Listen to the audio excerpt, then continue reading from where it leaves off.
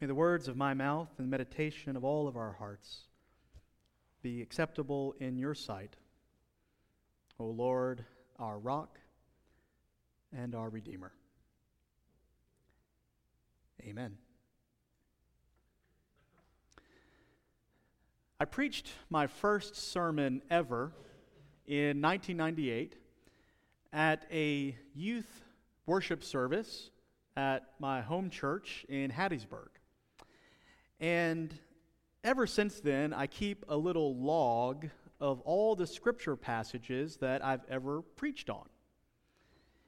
And I noticed something this week, that in 20 years of preaching, yes, I am that old, in 20 years of preaching, I've never preached on Mark chapter 7, verses 1 through 23.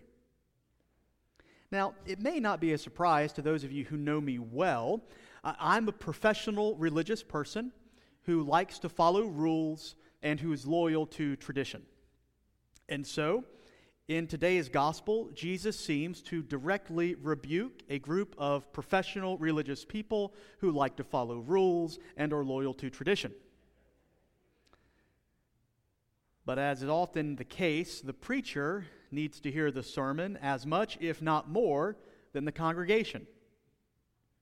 And so all through September, we will journey through the Gospel of Mark as we encounter several passages in which Jesus offers challenging, perhaps surprising teachings.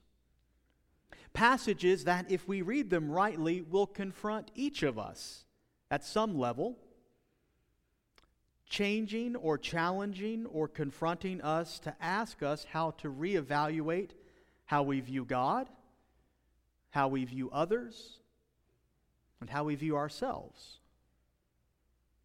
And since today we will soon gather around this table to break bread, and perhaps later this afternoon or tomorrow gather around grills and patios to share one last summer cookout, it makes some sense that we begin this journey in Mark with a passage in which Jesus deals directly with the issue of food, what to eat and how to eat.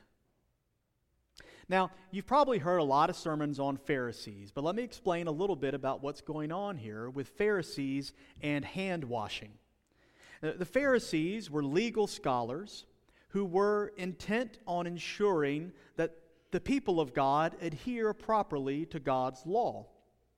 They understood that Israel was called and gifted by God to be a holy nation, a people set apart to bless the world.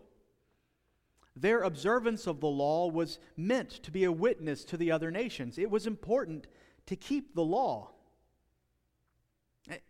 And what's more, the Pharisees took seriously the idea from Exodus that God desired Israel to be a priestly kingdom, a holy nation full of holy people.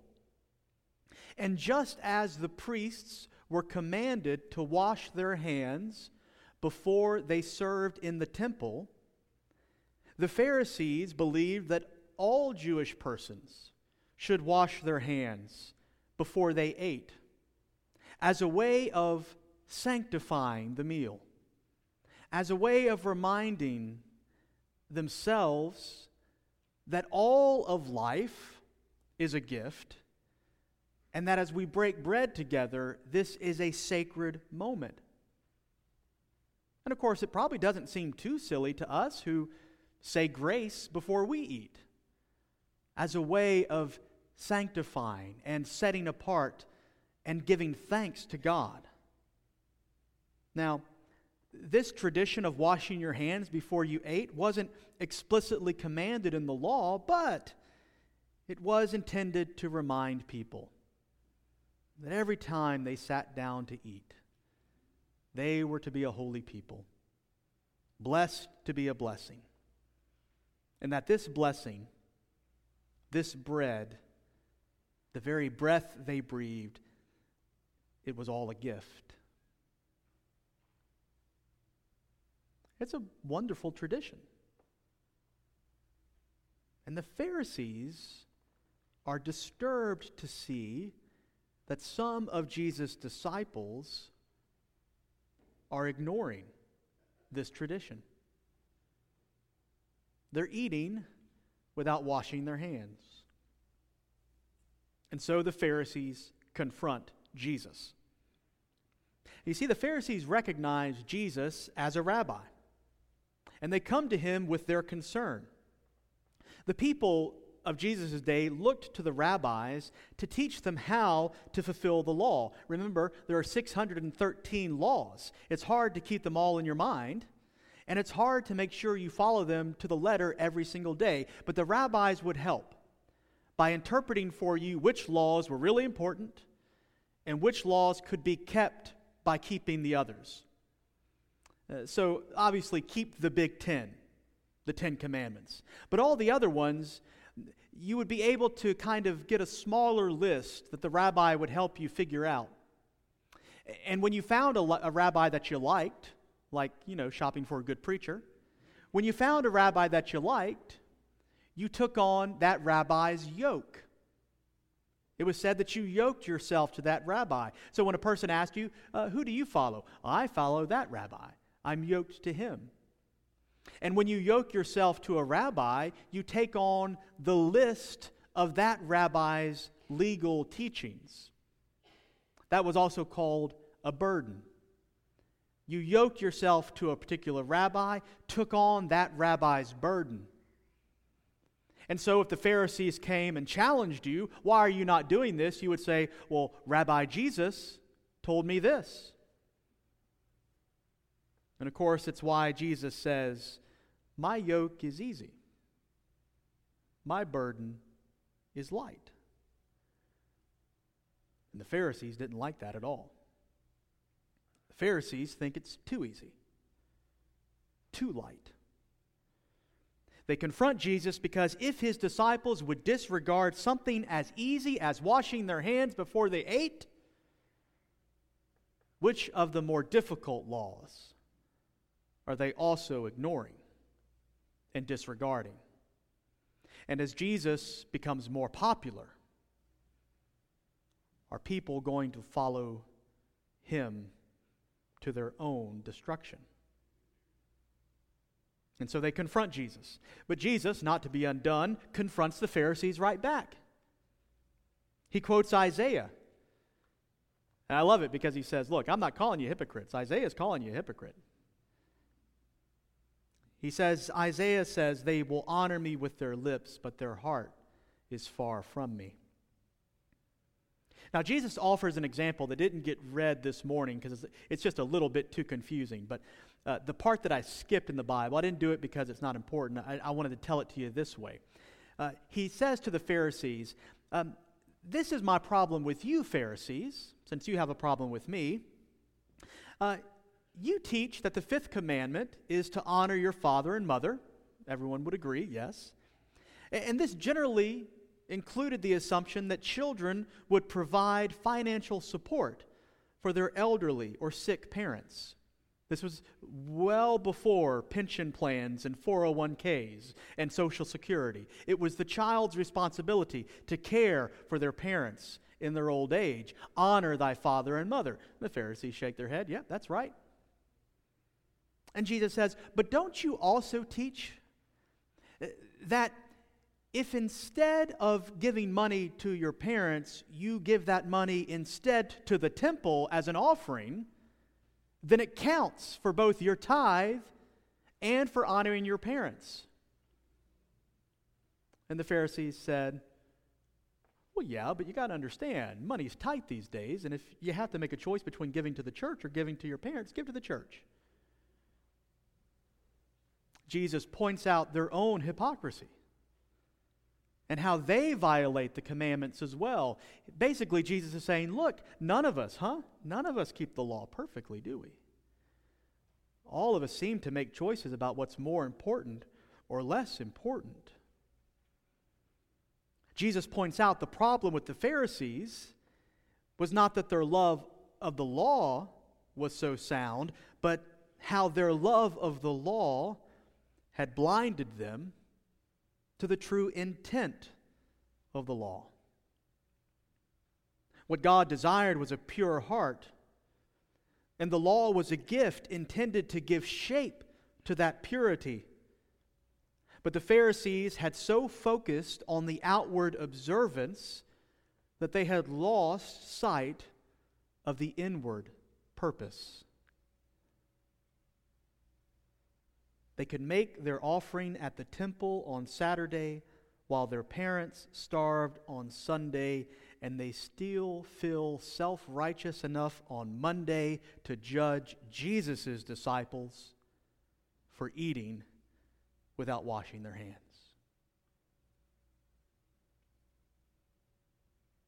But Jesus isn't done. In fact, he's just getting going. He's confronted the Pharisees right back, and then he confronts the crowd. He calls the crowd over and says, without giving the Pharisees a chance to respond or defend themselves, he calls them over and says, you know what, people? Now that I'm thinking about it, there's nothing that you can eat that will defile you. Nothing that you can eat that will make you unclean. Jesus says it is not what we put into our body, but rather what comes out that makes us clean or unclean. Now, for us Christians, 2,000 years later, that makes perfect sense. But think about it as a Jewish person that day, who for your entire life has been told that God really did care about what you ate. That God had commanded you not to eat certain foods, to abstain from pork and shellfish, rare meat, to avoid mixing dairy with beef. You were told your entire life that this diet made you clean, made you holy, kept you in right relationship with God. It is what makes you Jewish. And Jesus seems to say, what you eat doesn't make you who you are.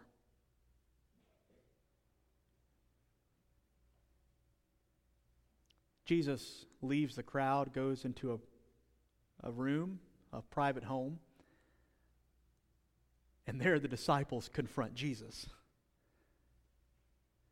Later, in private, the disciples ask Jesus, explain yourself, Lord. Because they too had been raised with this teaching their entire life. And Jesus is quite blunt. He repeats the saying, what comes out is more important than what goes in. And then he lists a whole bunch of things that come out that no one really wants to do.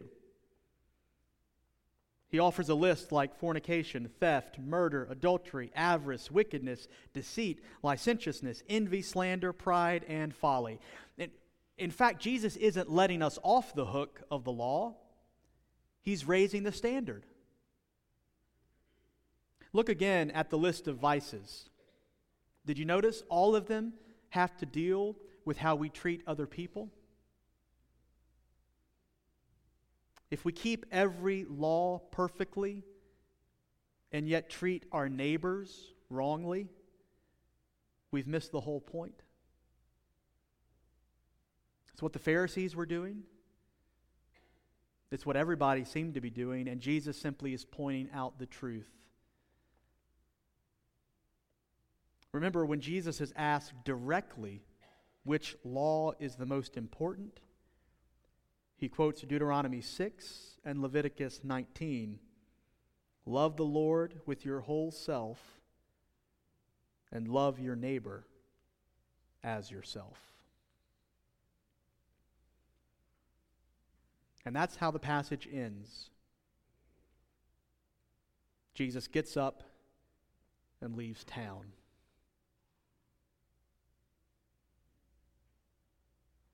And so Jesus confronts us this morning. But he does so around a table. We're not asked to wash our hands, but we are asked to cleanse our hearts. to admit and confess how so very often we hurt others by what we say, how we judge others for doing things that we ourselves struggle with, how we erect walls to keep us separated from those that we determine are unworthy, how we lie, how often we cheat, how often our thoughts wander to places they shouldn't, and we dream of lives that could be better if only we had more. Our hearts are too full of ourselves to leave any room for God.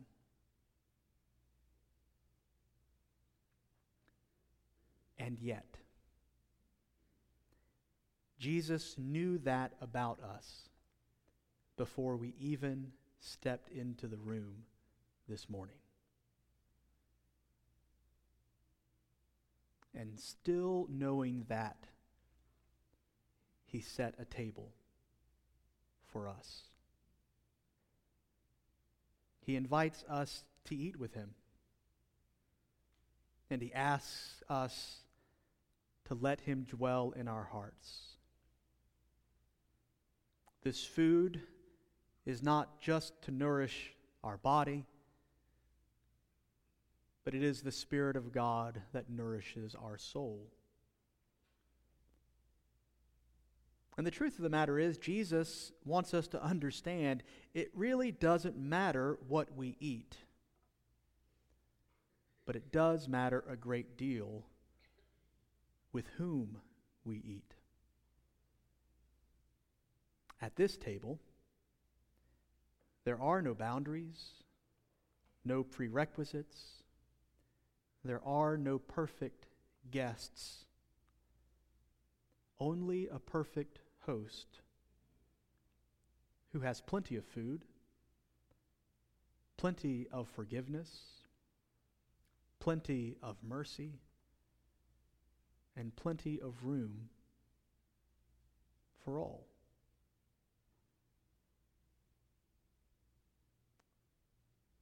Blessed are those who come to this feast, and blessed is the one who sets the feast for us. Amen.